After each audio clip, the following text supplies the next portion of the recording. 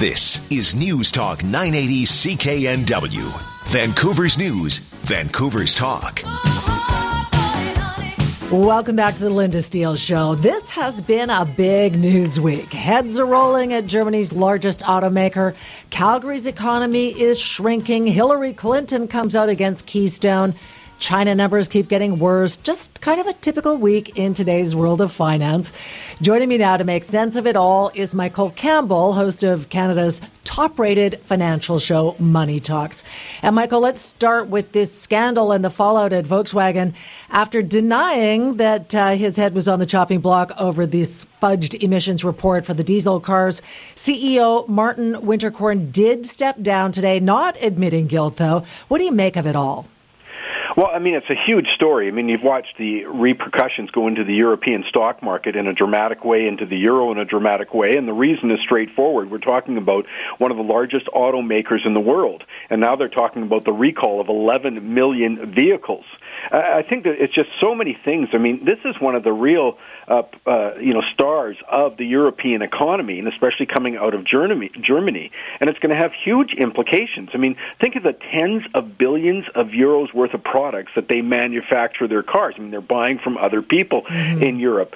Think of the tens of thousands of people that are employed directly, and think of the brand name here. I mean, this is sort of German engineering. I would think that it would be top of mind along with BMW, etc., for German engineering and trustworthiness. So, yeah, when you're talking about something of this size, a company of this size, and this kind of damage to their credibility, I think the implications can be far-reaching. For sure. And what about concerns that Volkswagen may not be the only company with a problem? Yeah, I've started to read that too.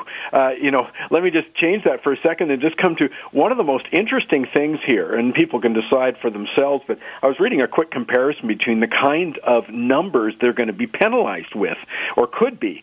Compare it with GM. You know, GM fessed up to the intentional ignition switch defect that was tied to about 174 deaths. And the Justice Department fined them about $900 million.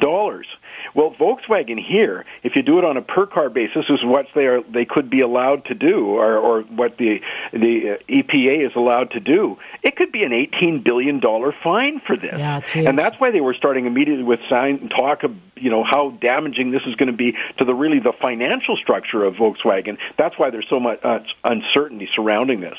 Okay, switching gears, let's talk about China's deteriorating economic numbers. How dangerous do you think a Chinese slowdown is to the rest of the world?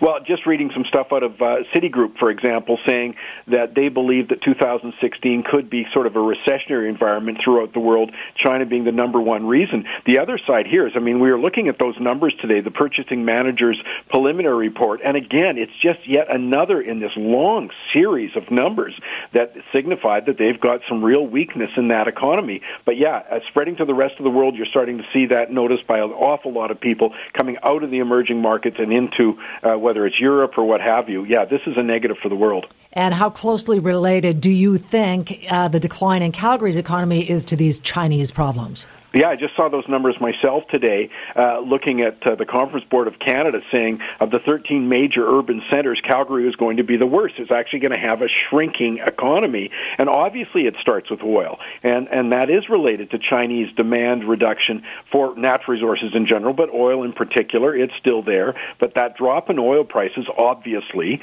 is having this huge spin-out effect, not just obviously for producers, but we're also talking about service companies. You'd be talking about impact on the retail market, on the real estate market.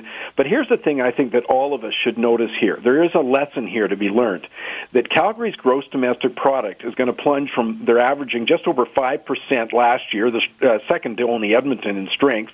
That's just a year ago. Now they're going to go to negative 0.5% or more, I suspect, on this one. Think of how fast that changes.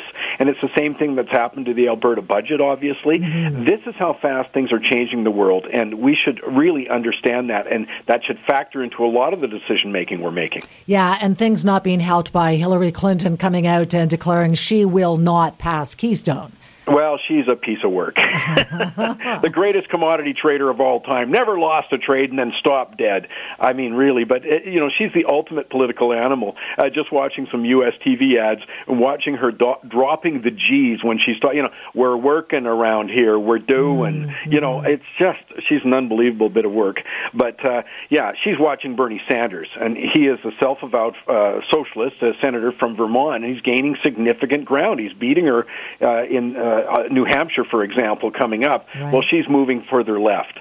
And Keystone, let's face it, is just the poster child for anti-oil sands protesters. I mean, there's thousands of miles of pipelines getting built in the U.S., but Keystone's the focus.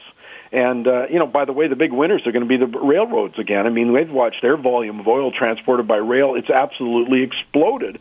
And the kind of confusing thing is, rail has far higher CO2 emissions than transporting by pipeline, but go figure, it's politics. Wow, what a week. Thank you so much for joining us. My pleasure.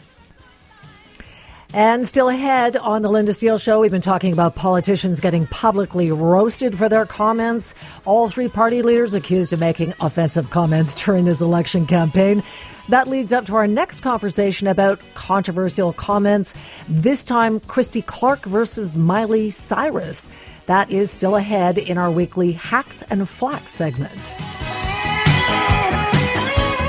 You're listening to News Talk 980 CKNW, Vancouver's News, Vancouver's Talk.